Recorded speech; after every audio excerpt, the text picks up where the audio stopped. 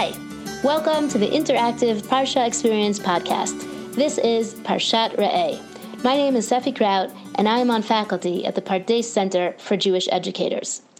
I read an interesting essay about this week's Parsha from Rav Alex Israel.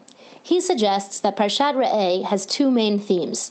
The first theme is that God wants Bnei Israel to have one central and specific location to worship Him in the land of Canaan. That location will be the place where Jews will come to offer their sacrifices to God.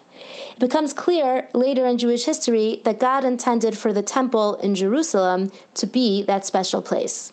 The second theme is the way that we are meant to treat each other, with kindness and with care. And that theme is exemplified through the mitzvah of tzedakah, which appears in this parsha as well. Interestingly, there are some passages in Parshat Re'eh that combine both themes.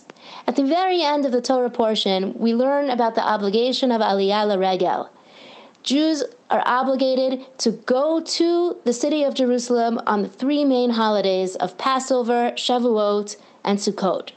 What should they do in Jerusalem?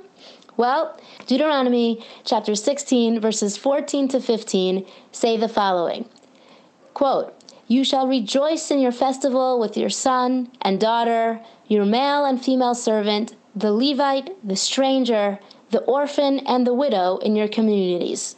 You shall hold festival for the Lord your God 7 days in the place that the Lord will choose." These verses highlight the fact that everyone, no matter their financial or social status, is obligated to celebrate the holidays of Pesach, Shavuot, and Sukkot in the city of Jerusalem. But what is it about the temple in Jerusalem during these three major holidays that will unite the nation and make every person able to rejoice and feel included in the celebration, regardless of who they are or their social and financial status? There's an interesting mitzvah in this week's Parsha that we have not yet mentioned, which will shed some light on this question. This mitzvah is called Ma'aser Sheni, the second tithe. God instructs a Jewish farmer living in Canaan to set aside 1/10 of all of his agricultural produce, grains, wine, oil, etc., and bring that produce to the temple in Jerusalem where the food must be eaten there. And if the farmer lives so far from Jerusalem that the food will spoil along the journey, the farmer is allowed to sell the food in any other location, but he still has to bring the money from the sale of that food to Jerusalem, spend it on food and drink in Jerusalem, and consume that food or drink in Jerusalem. What a strange mitzvah. Why should the farmer bother to bring all of this food to eat in Jerusalem instead of just eating it with his family at the kitchen table like they always do? Another strange element of this mitzvah is that if you think about it, 1/10 of a full year's harvest is a huge amount of food. Let's say, for example, a farmer grows 3,000 apples on his farm each year. 1/10 of those 3,000 apples is 300 apples. What family can possibly eat 300 apples over the course of a 7-day holiday? And why should they have to? And why should they have to eat it specifically in Jerusalem? The Jewish philosopher Maimonides says that it is impossible for a family to eat that much, and that is precisely why they must bring the food to Jerusalem during the holidays. The medieval Jewish philosopher Maimonides agrees that it is indeed impossible for a family to eat that much, which is precisely why they should bring the food to Jerusalem during the holidays. He explains that the obligation of Aliyah L'Regel means that every kind of Jew, rich and poor, will be in the same city at the same time. And the obligation of Ma'aser Sheni means that farmers and their families will have an excess of food that must be eaten by somebody in Jerusalem before they can head home. These two mitzvot create the perfect scenario for everyone to help each other and to feel good about it.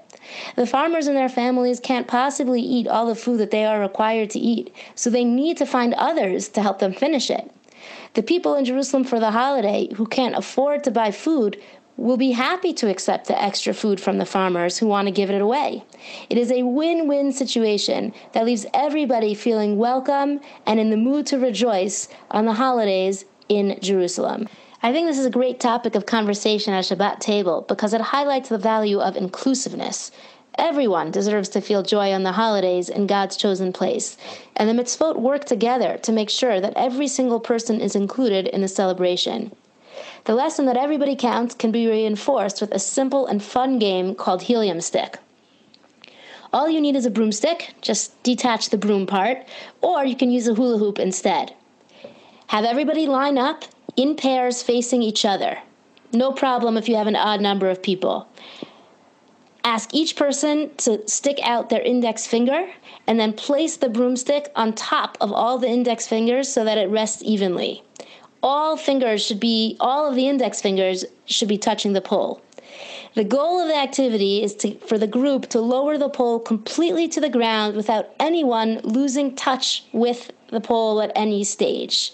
To add to the challenge and fun, you can play a few rounds and time yourself each round to see if the group can beat its previous time. Or if you have a lot of people, you can turn it into a competition and have them playing against each other. But the idea here is, again, remember that everybody needs to participate in order to win the game. If that pole loses contact with any index finger at any point in time, you have to start up again from the top. It doesn't sound very hard, but it's actually much harder than it sounds and always, always involves a lot of giggling as everybody tries to win the game. Enjoy and Shabbat Shalom. For more great content, go to elmad.pardes.org. See you next time.